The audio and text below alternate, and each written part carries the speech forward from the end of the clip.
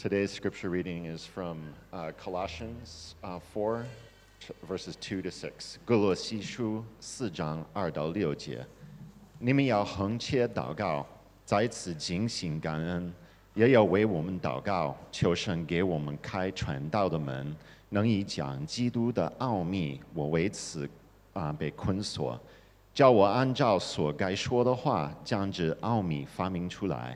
你们要爱惜光阴，用智慧与外人交往。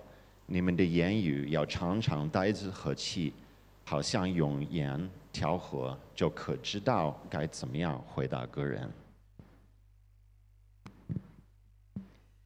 Continue steadfastly in prayer, being watchful in it with thanksgiving. At the same time, pray also for us, that God may open to us a door for the word, to declare the mystery of Christ, on account of which I am in prison, that I may make it clear which is how I ought to speak. Walk in wisdom toward outsiders, making the best use of the time. Let your speech always be gracious, seasoned with salt, so that you may know how you ought to answer each person. This is the word of the Lord for us. Thanks be to God. Happy New Year. 新年快乐. I don't know if I say that very well. It's the year of the pig, and I'm a pig. I don't know if that's a good thing or a bad thing. It's like being insulted and complimented at the same time. I'm not sure. It's good to be here speaking with you today. We're at the end of our series on Colossians, and it's one of those things, whenever I get to preach, I feel honored to do that. I think God's going to potentially use me, but I'm also kind of nervous, and I get tense, and it's kind of one of those things that I procrastinate about, and I'm waiting and waiting for the Spirit to speak to me and give me something interesting to say.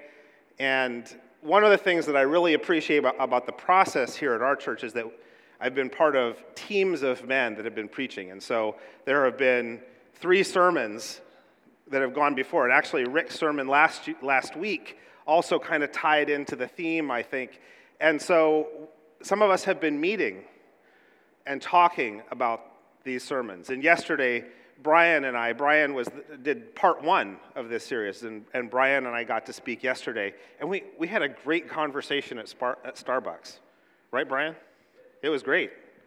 And I guess that's the part of, I once I get up here and I get going, it's okay. God's got my back. But in the preparation process, it's really that fellowship experience that I like the most. When I get to dig in and do a Bible study with some other fellow brothers who are interested in digging in and really coming to a deeper understanding themselves. And I pray that today, I've been praying that today the message would be meaningful to you. So before we go too much further, let's go ahead and pray for this message. Father God, we come to you humbly with hands open. You are our hope. And today we hope and trust that you will pour out your blessings on us, give us insights, nudge us in directions you want us to go. Help us to be open to your words today. Father, I pray that you would use whatever insufficient words that I have, add to those. Make it sufficient for all of us. I thank you for this opportunity to speak to your people, and I pray that you would make all of us as a body receptive to what you would have for us. In Jesus' name, amen. Let's see if I can get my clicker going. Yep, it works. So we're going to do some review, because we've been studying the book of Colossians for a while. Colossians has 4 books. It's a letter written by Paul. He wrote it from prison. He wrote it to the Colossians. The Colossians were having some trouble in their church. There were some issues of heresy, which means that some people had the wrong ideas about the gospel. Their problem essentially was that in order to be a Christian, it's Jesus and what he offers plus some other stuff. Jesus plus. That was their gospel. That in order to be a good Christian, it was Jesus plus, and that plus was a lot of rules. And people were getting hung up on the rules in this church, and they were criticizing each other, and there were factions, and they were saying, you have to follow all of these rules in order to be righteous. And Paul, from prison, had heard about that, and he was sending a letter to be delivered by some of his fellow missionaries who were going there to tell them, look, it's just Jesus. You got to get rid of the plus. You got to get your focus on Jesus as a person. That's the situation he was preaching into. And he went through. Colossians 1 really was, let's go back to basics, folks. It's, here's who he is. And so in Colossians 1, these are some direct quotes from Colossians 1. He is the image of the invisible God. This is God made flesh, God in front of us so we could see him. The best, most clear revelation of God is Jesus Christ. God made flesh. All things were created through him and for him. Everything you see around you, every person, all of history, the entire universe, made through Jesus, for Jesus. That's a pretty radical statement. I don't know if we go through every day thinking that way, if that's part of our mindset on a daily basis.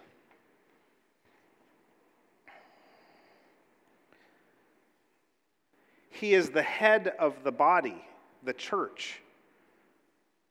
We're an elder-led church. We've got a group of 5 elders that help to govern this church, but we are not the head of this church. Jesus is the head of this church and of the universal church. He has a very important role as the head of the body, our head. And here's another quote, and now he's talking to the Colossians, and I think to us, who once were alienated and hostile in mind,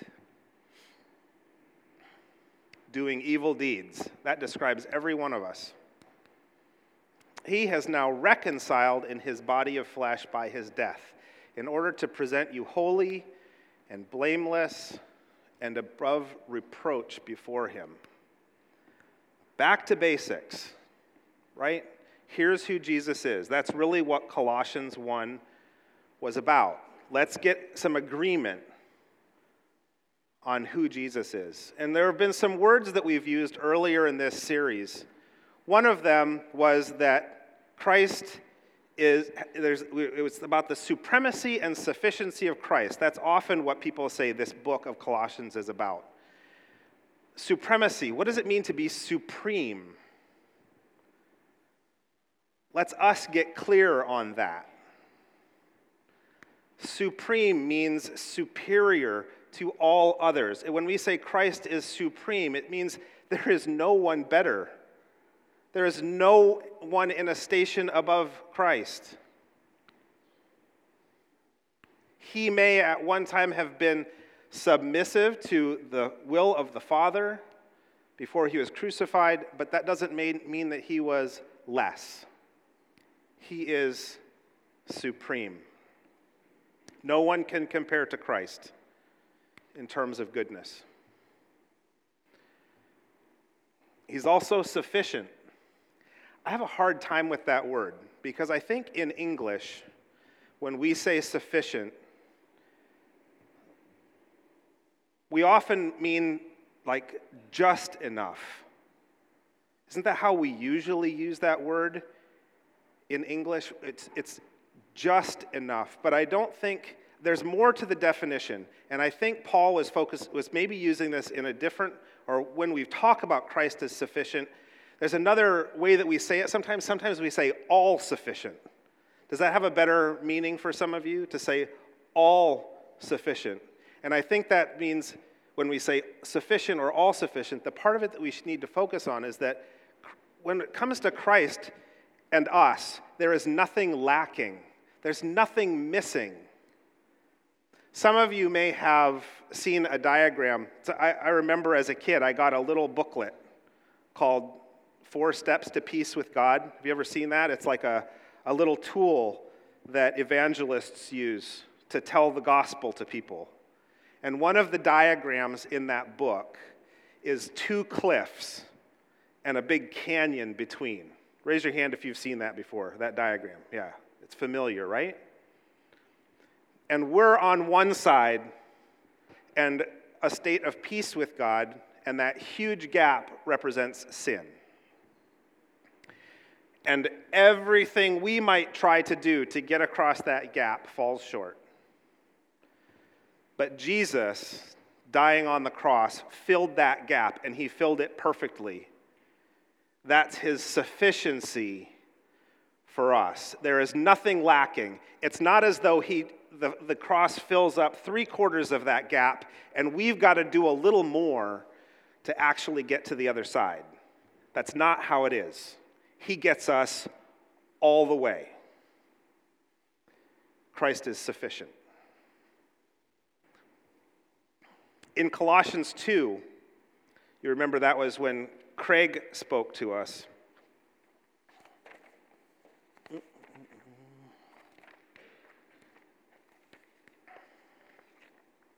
It's continuing that message. If Christ is supreme and sufficient, and we really believe that, we have an understanding that he has saved us by his grace, and it's his grace alone. And Paul's point in that chapter 2 is that we can't get bogged down as a church or as individuals by rules and behaviors. Because if we do start to focus too much on rules and behaviors, observing tradition, observing rules about what you can eat, whether to be circumcised or not, there's all these rules. He was preaching to a group where, there were people there that had a long history of being rule followers. And he was saying, you've got to let some of that go, because if you focus on it too much, then you're going to be preaching a gospel of Christ plus something else to be righteous. And that's not the gospel. The gospel is Christ and Christ alone. His grace is sufficient. Nothing lacking.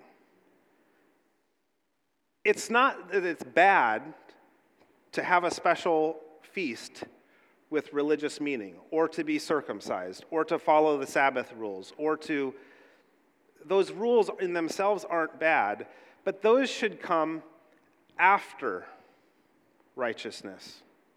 It's kind of just getting things in the right order. We live by faith in him, not by any faith in our actions. It's a critical point. Christ is our everything. If he is supreme, if he is sufficient, then he is our everything. We had 2 songs that we sang today that talked about Christ changes everything. He is our everything. Nothing lacking. Our only hope of glory is by abiding in him.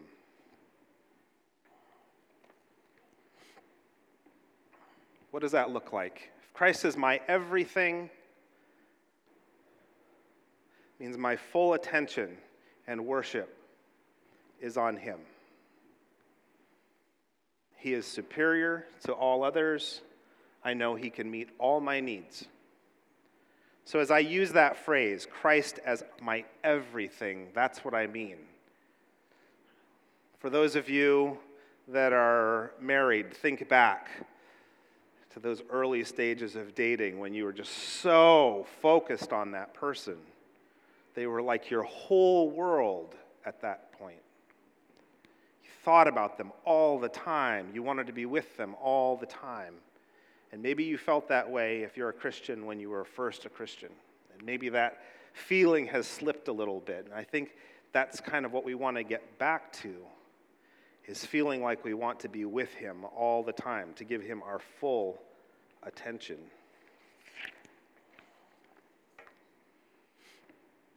Last week, we heard a really cool testimony from James and Joanne, and they shared how their marriage is changing, getting better.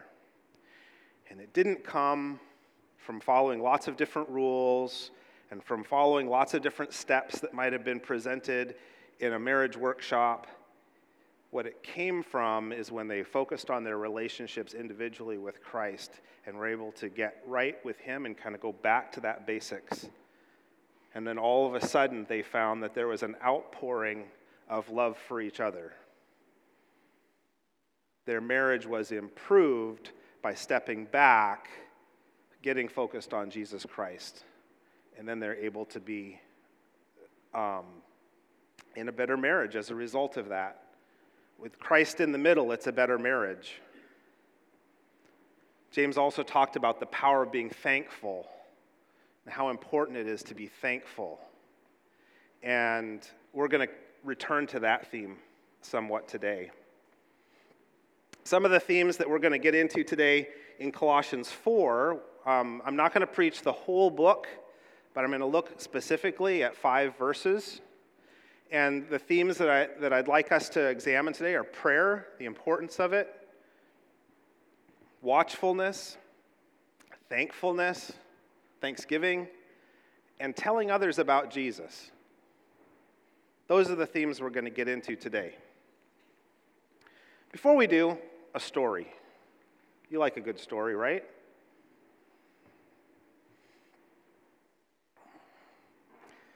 For better or for worse, that's our dog. My daughter, she's the better part. When we first got the dog, his name is Cody. No offense, Cody. We didn't name our dog after you. He came that way. When we first got Cody, we just adopted Cody back in August. When we first got Cody, we were really excited. Such a sweet dog. He's a golden retriever, 105 pounds of golden retriever. This was my wife's idea, not my idea. She wore me down. We adopted this dog, and he came, and he's such a sweet dog. But he just laid around all the time. 3 days in, my daughter Ellie was like, "This dog is boring." You know, we'd built it up for a while that we were getting a dog, and she was so excited. And 3 days in, she said, "This dog is boring. He won't play with me." And it was true. He just was kind of boring. And he actually itched all the time. He was always scratching at his ears, and he had sores on his belly. And he stunk. He did not smell good. He was not a his personality was great, just a really sweet disposition, but otherwise, he wasn't a very nice dog. And we were thinking, what is going on? And we tried different things. Let's try a different soap. Let's bathe him multiple times a week. Let's give him different food. Let's give him, brush him and groom him and put medicine on his sores. We tried all these different things, and nothing was working.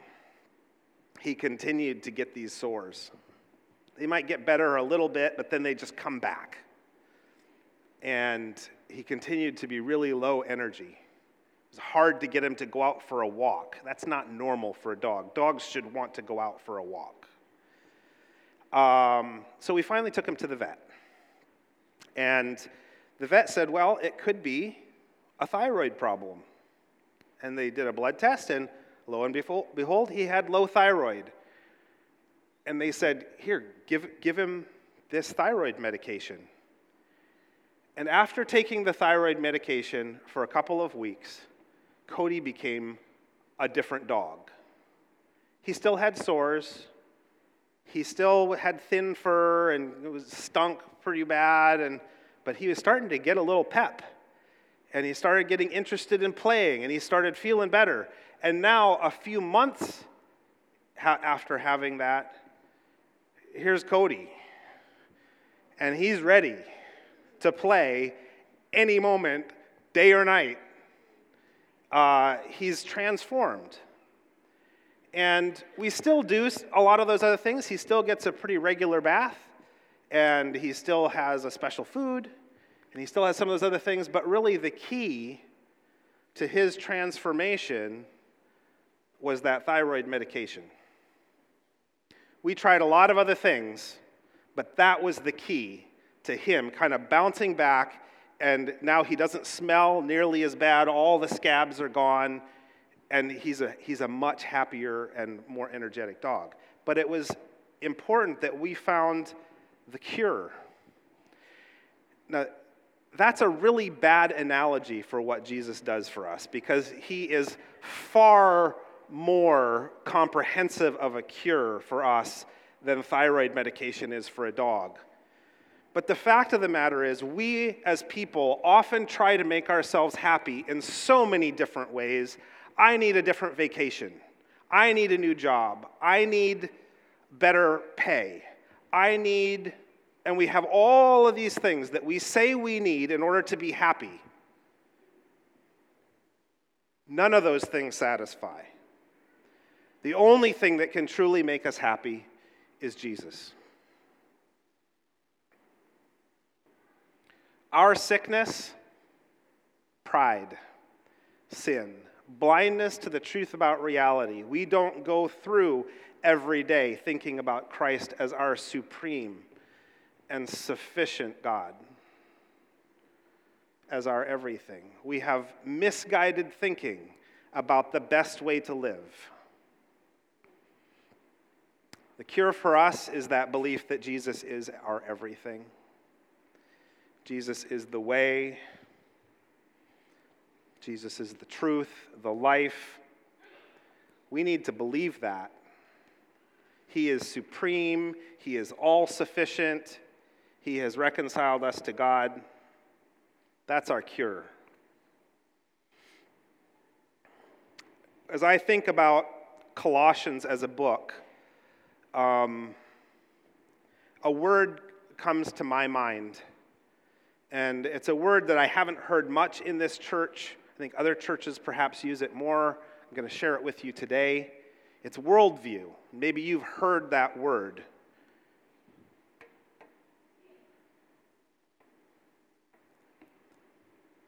I've done a lot of reading about worldview, read a lot of books on the topic. And essentially, the best definition that I've found is your worldview is how you answer the big questions about God or gods. Does God exist?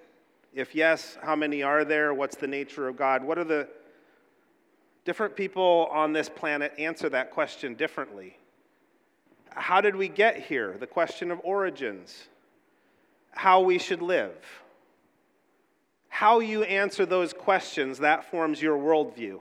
It's a filter that you're going to use as you go through every day to think about making sense of the world around you.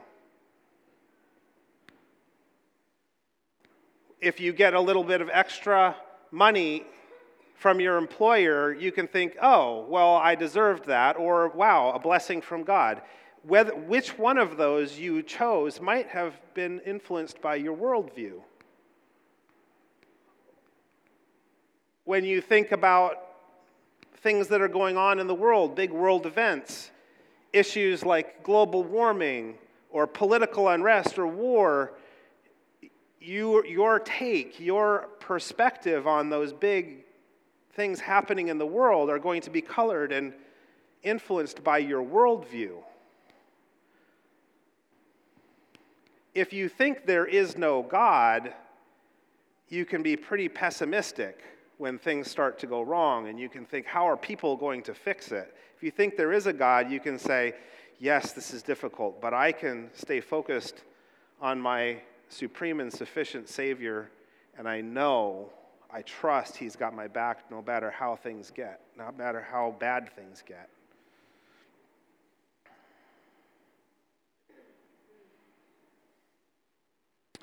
Jesus is our only hope.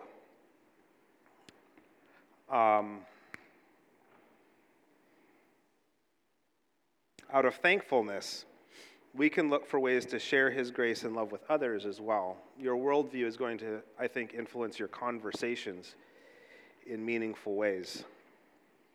Far, I apologize. I am not following my script. Thank you for translating today, but I'm going way off from what I said I was going to talk about.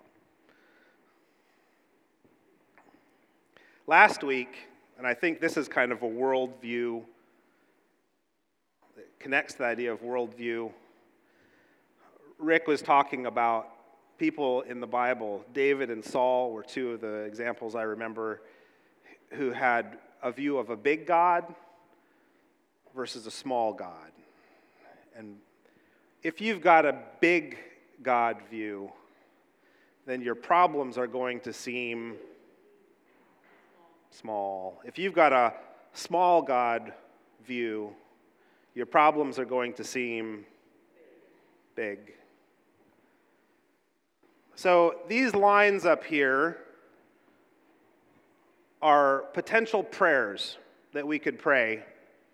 And I think some of them indicate a big view, and some of them perhaps a small view. Thank you, God. Big God, providing for my needs. A little help here, God. Small. Right? Just help me when I need help. A little help here, God. I'm struggling. Everything is yours, God. Big view. I'll try harder, God.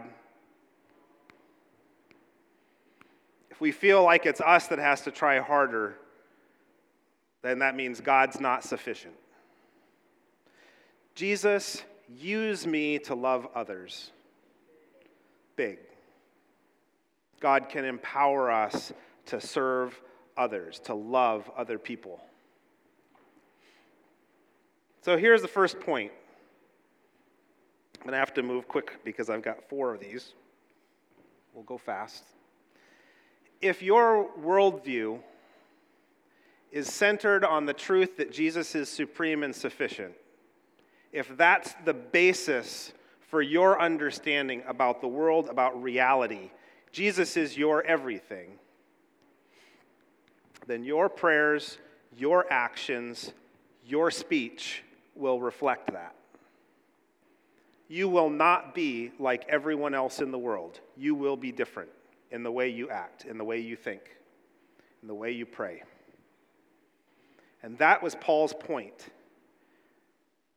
You've got to have a right understanding of who Jesus is if you want to be in a right relationship with him, and if you want your church to be healthy and focused on him, not on rules and regulations that are just really distractions.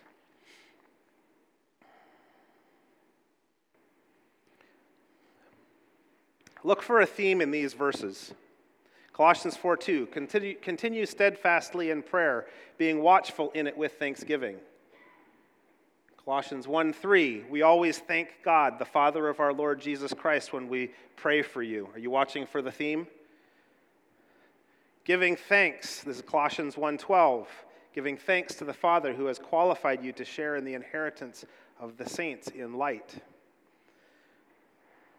Colossians 2:6 and 7, therefore, as you received Christ Jesus the Lord, so walk in him, rooted and built up in him and established in the faith, just as you were taught, abounding in thanksgiving. Colossians 3:15, and let the peace of Christ rule in your hearts, to which indeed you are called in one body, and be thankful. Colossians 3:16, let the word of Christ dwell in you richly, teaching and admonishing one another in all wisdom, singing psalms and hymns and spiritual songs with thankfulness in your hearts to God. Getting the theme yet? Colossians 3:17, and whatever you do in word or deed, do everything in the name of the Lord Jesus, giving thanks to God the Father through him.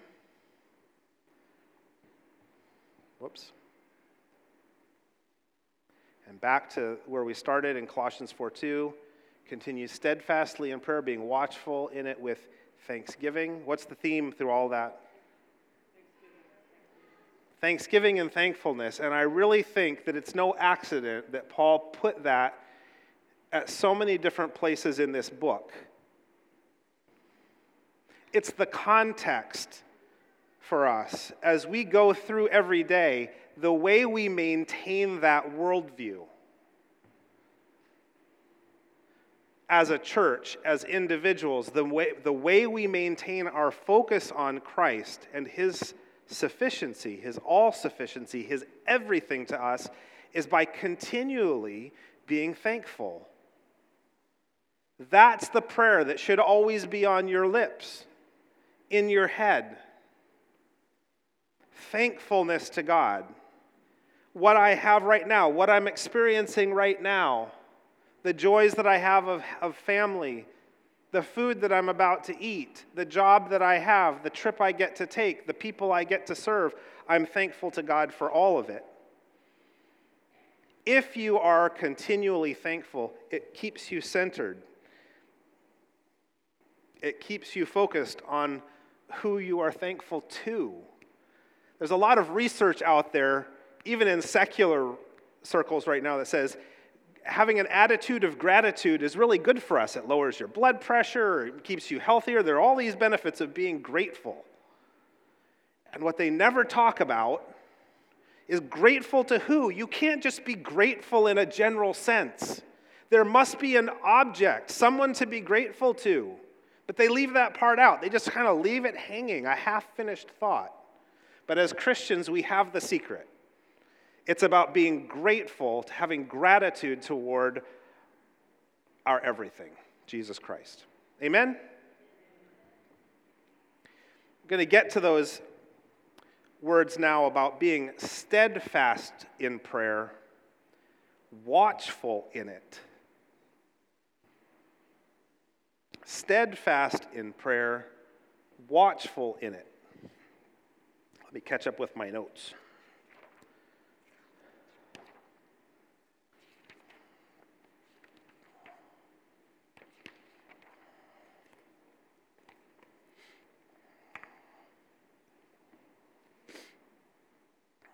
When I think of that idea of being steadfast, it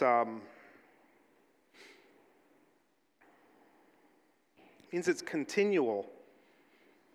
It's habitual. I don't neglect. If I'm steadfast about something, that means I'm not neglecting that something. I continue to do it. I make it a priority. And when I think about being watchful, how do you be watchful in your prayers? I think maybe it's about praying for watchfulness. God, make me aware of things. Make me aware of opportunities.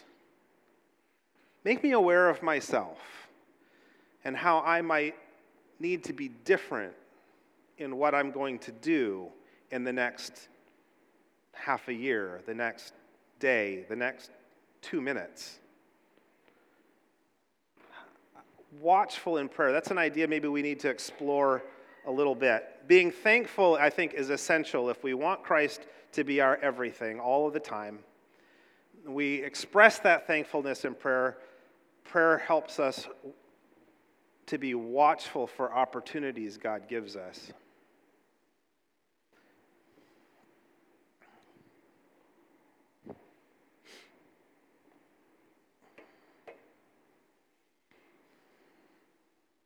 I talked about this before Christmas. Do you remember? The phone. When you have a concern or a question, do you grab your phone first or do you pray about it first?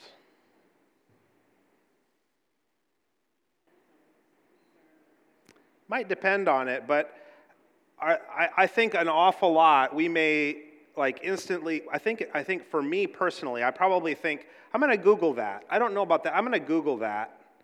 Or I'm going to go and connect with maybe one of you or with somebody else that I know using WeChat or some other social media and get the question out there. I see this actually in my work. I'm a school administrator, and I'm exhorting people often. Like, if you have a question or concern about what's going on here at school, please come and talk to me, or even just try to look the answer up on the website. Don't go to WeChat as your authoritative source for what's happening here at school. And often that's what parents do. They'll, maybe it's just so easy, right? It's so easy to just go on WeChat and say, I heard that all they do in 7th grade is play video games all the time. Is that true? And they put it on WeChat, and all of a sudden it goes viral, and it's just infectious and cancerous, and everybody's talking about the fact that all kids do in my school in 7th grade is play video games. Just come and talk to me about it. And I'm not saying that I'm equating myself with God, but we have an authoritative source, somebody who actually is the way, the truth, and the life, and it's even easier than pulling out your phone and WeChatting.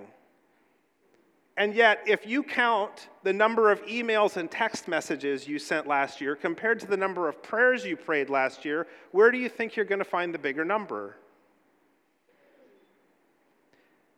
That's being steadfast. If we go to God more often than to our phone, I would say maybe that's a good measure of being steadfast in prayer. A challenge for us to consider.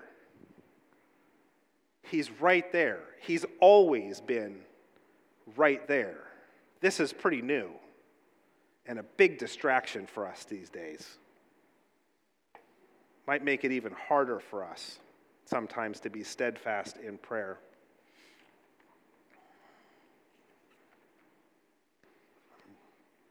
A couple more points, and we'll get to the end.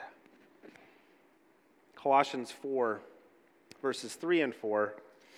This is Paul talking to the people in Colossians. He's saying, pray for me, pray for us, the missionaries, that God may open up a door for the word to declare the mystery of Christ, on account of which I am in prison. He's preaching from prison. That I may make it clear, which is how I ought to speak. He's saying, pray for me so that I will know how to best share the gospel, even from my place here in prison. I want to be able to speak well. I need your prayers.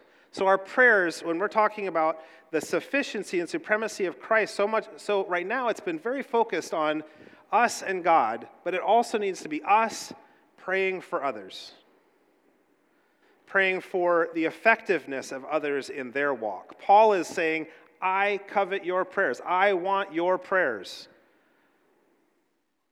I am trying to be watchful myself for these opportunities, but when those opportunities come, I want to be effective in my speech, in declaring the mystery of Christ, so that other people can enter into that mystery and see him as their hope of glory as well.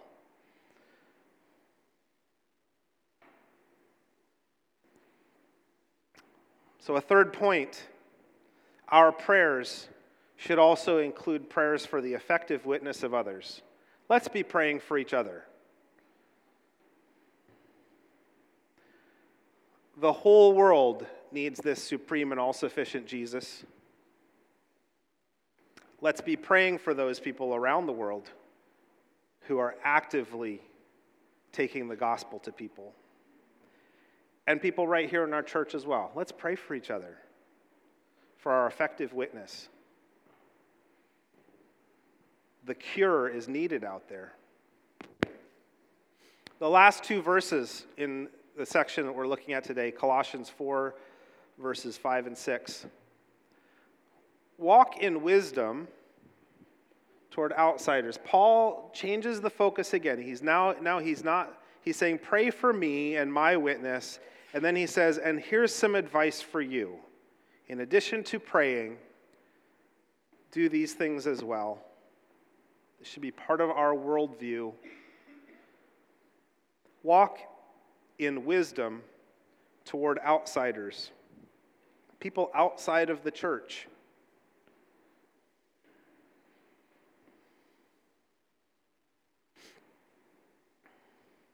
Making the best use of the time. I've heard that idea before.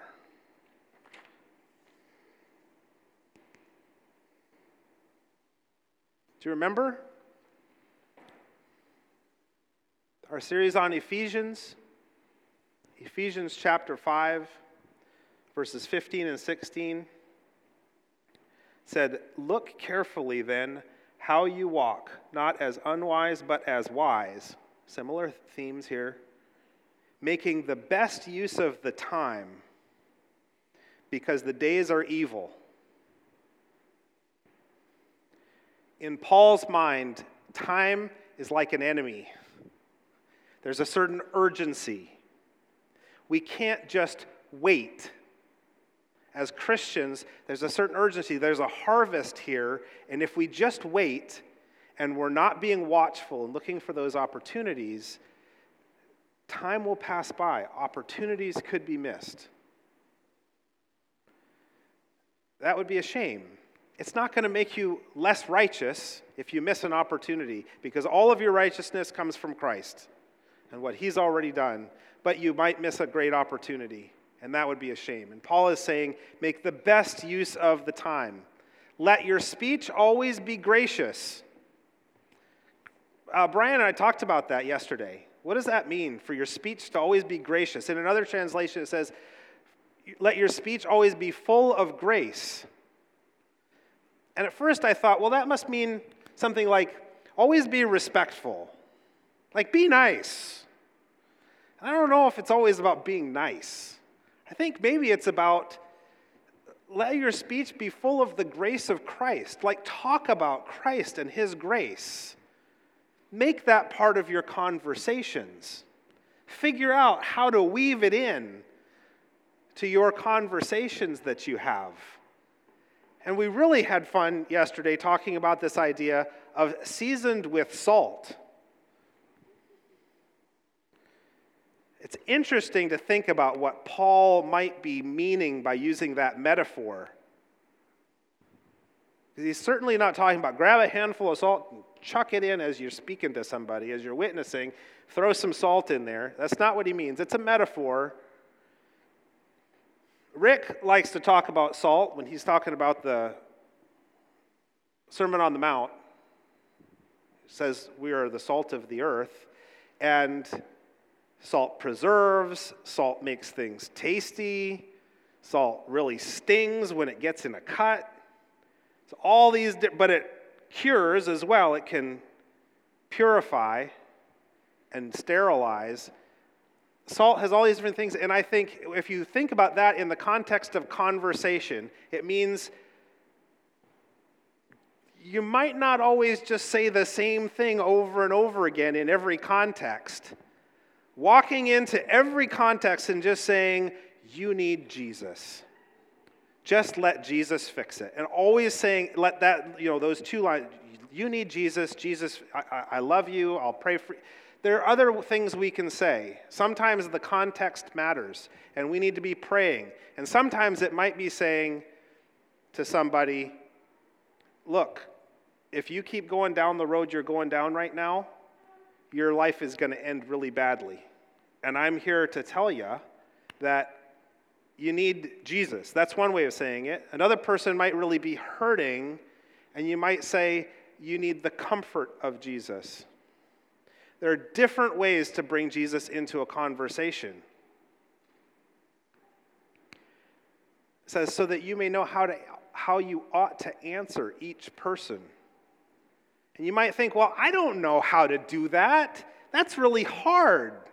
How do I know how to bring Jesus into every possible situation where I might be able to share the gospel with somebody? That's a tall order.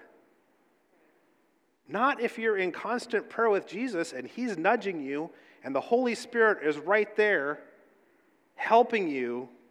If you are in tune, if you are in that worldview and you are focused on Jesus as supreme and sufficient, you'll have the words. And that's what Paul is saying. Walk in wisdom toward outsiders. Make the best use of the time. Don't miss those opportunities.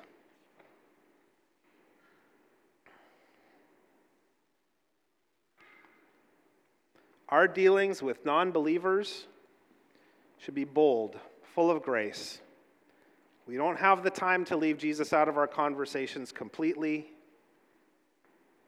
We should be watchful in our prayer. We should be open to the leading of the Holy Spirit. So here's some scenarios as we close things out today. Your coworker says, "I'm stressed out. I hate my job and I have no idea why I'm here." Maybe you felt that way. But a coworker says that to you. Is there a way to preach Jesus into that situation? Is Jesus sufficient for that person in that situation with that kind of thinking? Think about what you might say.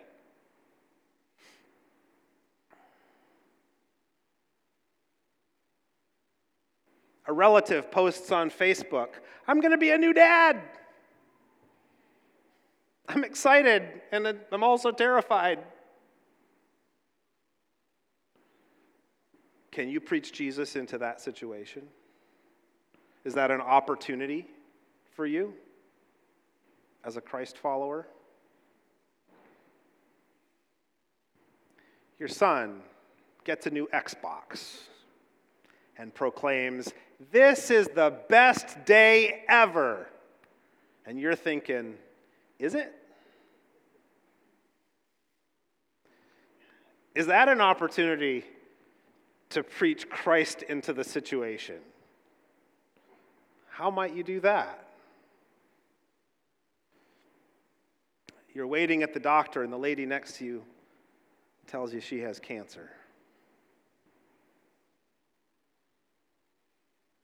Is it an opportunity to preach Christ into that situation? Absolutely. So, I think they got printed into the bulletin. Did the questions make it in? No? You can make note of these if you want. Questions for reflection as we go away today. Am I walking every day with a sense of thankfulness toward Christ? Am I centering myself in that worldview that He is everything? Are we as a church seeking wisdom and opportunity to boldly and respectfully declare that Christ is supreme and all-sufficient? Let's pray about those. Father God, thank you for the gift of your word, for the way our thoughts can be illuminated by the truth that's revealed there. Help us as we go from this place to be focused on you, as a person. Thank you for the love that you give us.